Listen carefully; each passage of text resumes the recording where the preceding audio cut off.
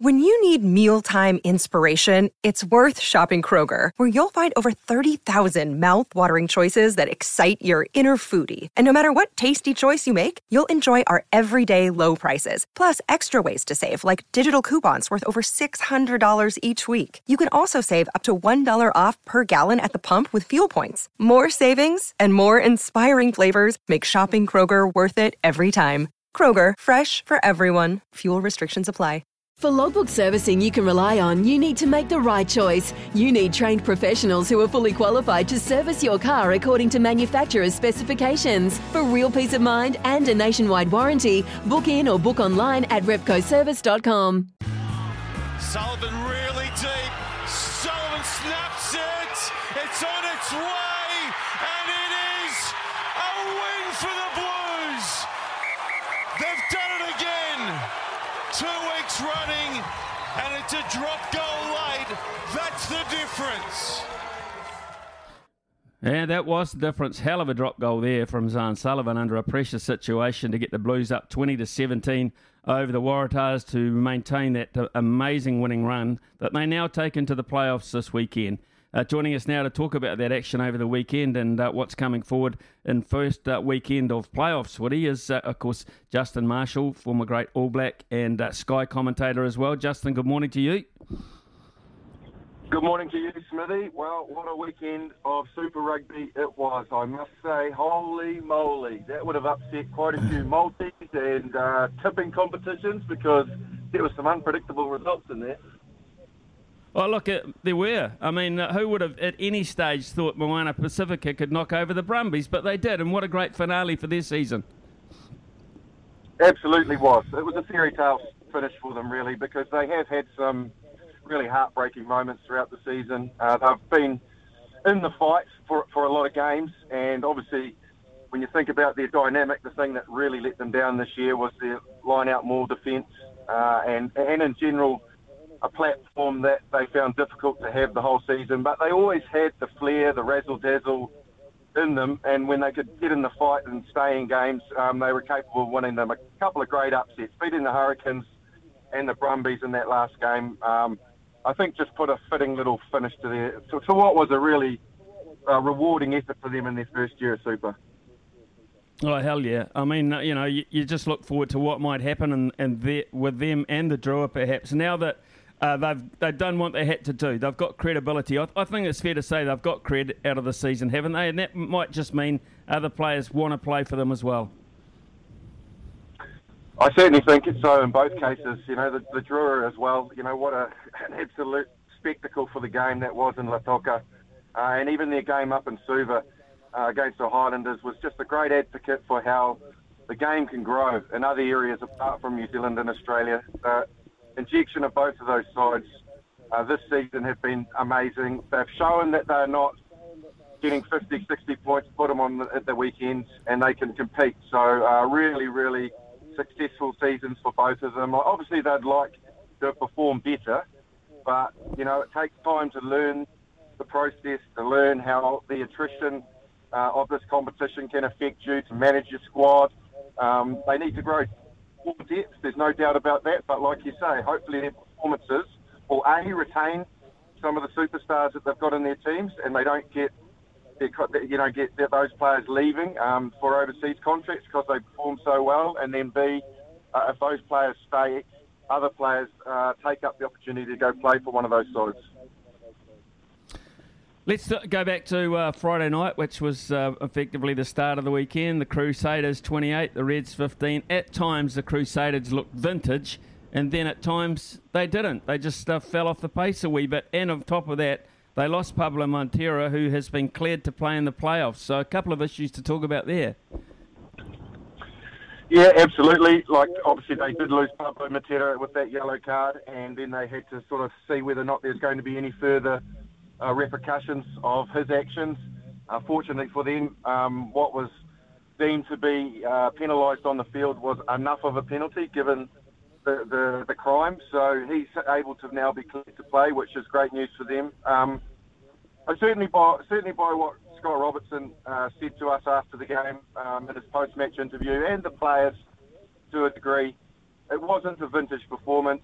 At times, you felt that they were just sort of cruising through the game and couldn't really find the second gear when they needed it. But they always had the game under control. I don't think you ever really thought that the Reds were going to win that game. A game filled of a lot of kicking and a lot of mistakes. So I would imagine that both teams will sit down, review their performances, and given that it's knockout next Friday night when they face each other again, and they've obviously just played each other, that we'll get a much better quality game. I'm sure that that'll be the case come Friday.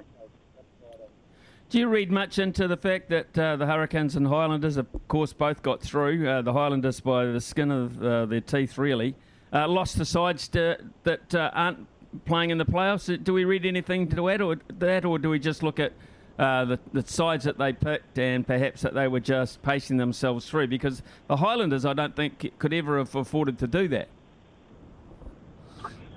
No, they couldn't have. And there's nothing like having a bit of momentum and confidence going into knockout rugby, because, you know, you need to make sure that what you're executing on the field, the way that you're playing, the shape that you're playing, the pattern, you're all feeling confident that that's good enough to win rugby games for you. So when you're scraping your way through on bonus points and losing games, it creates self-doubt, and why wouldn't it?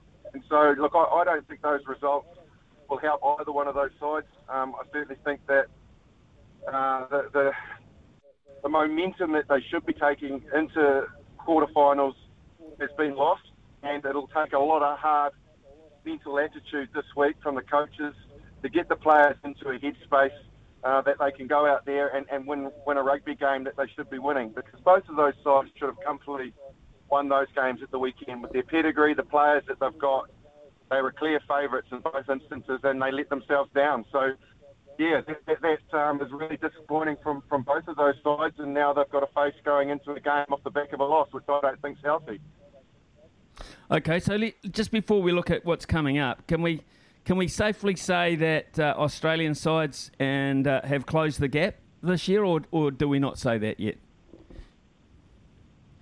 I think we can safely say it, Smithy, but I think what I'd be concerned about if I was those Australian franchises, and in particular Dave Rennie, who will be casting his eye over the performances, he would have been really pleased with what he saw in the first two rounds when the amalgamation happened. Really competitive, you know, Waratahs tipping up the Crusaders, Brumbies sticking along nicely. The Reds, probably the one team that sort of fell away, but in general, had really lifted their competitiveness, and they were looking good.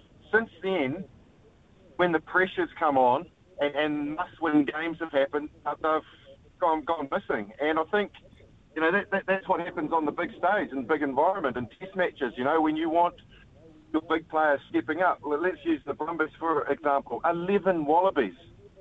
And when they've needed to win games, a big game against Crusaders at home, a game against Moana Pacifica at the weekend to take momentum into the competition, apart from the performance against the Chiefs, they've gone missing. And you might look at them saying, yeah, okay, they've made some progress in terms of their skill set, their physicality, their competitiveness, but when it comes down to the crunch, they've gone missing. And I'd be really, really worried about that, because that's a big game environment where you need experienced international players stepping up and getting the job done.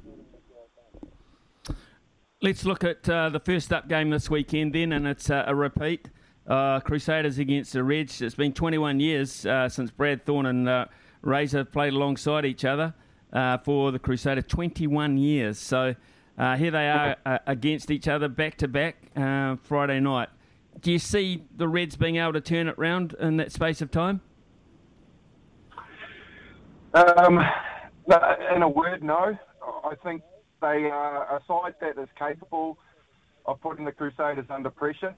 Up front, I thought they actually, throughout the course of the game, were quite competitive, which surprised me. I thought the Crusaders would flex their muscles and bully them off the park, but in general, they had put quite a good platform.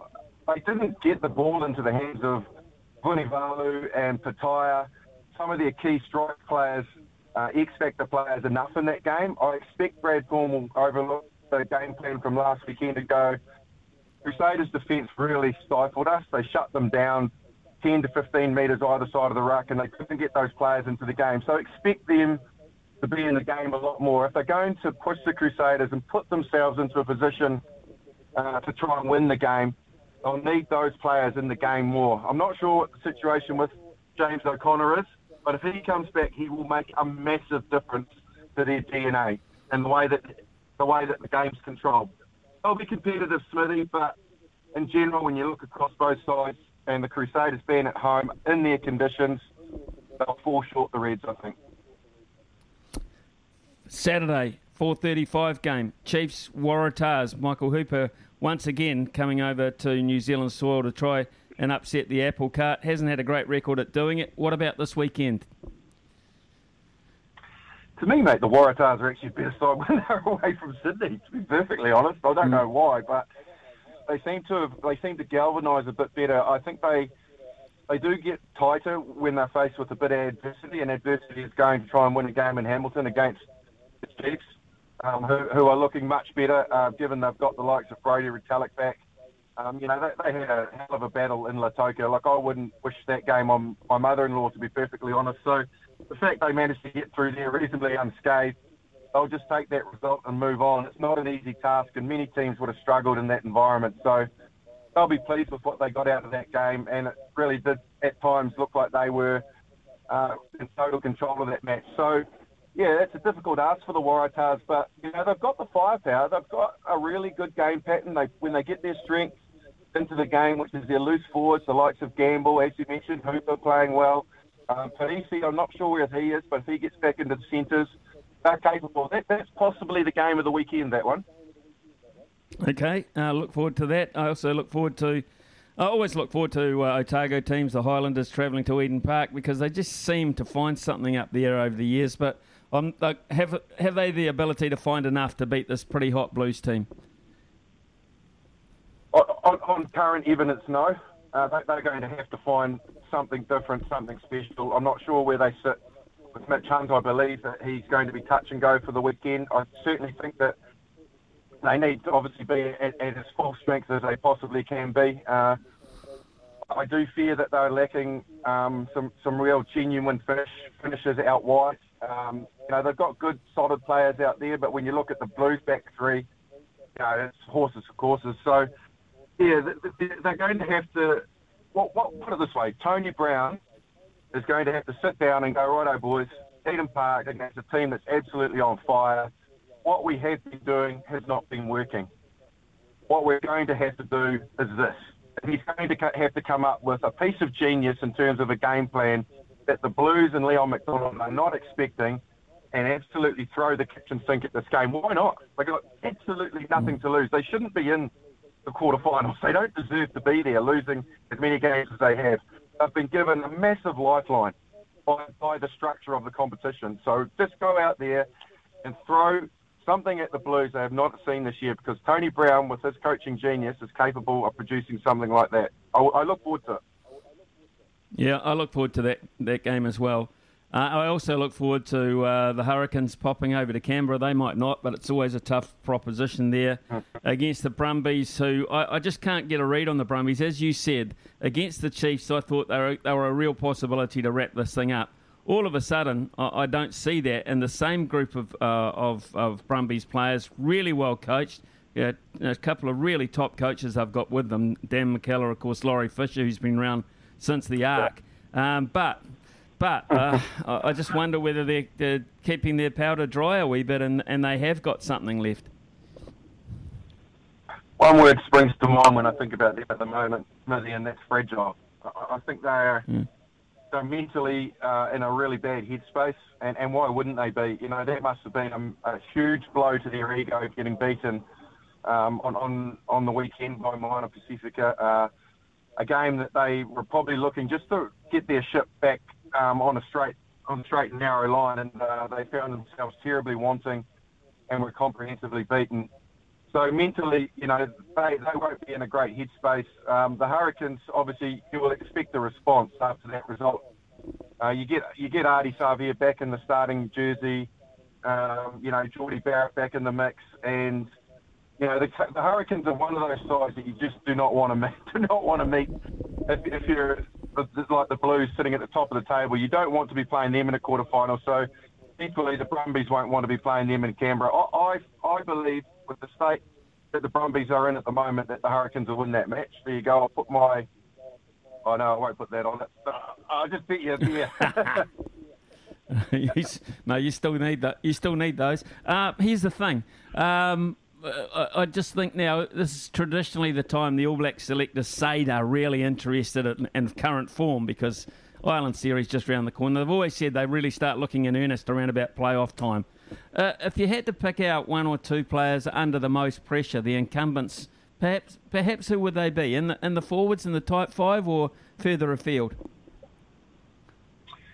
I certainly think quite possibly at halfback.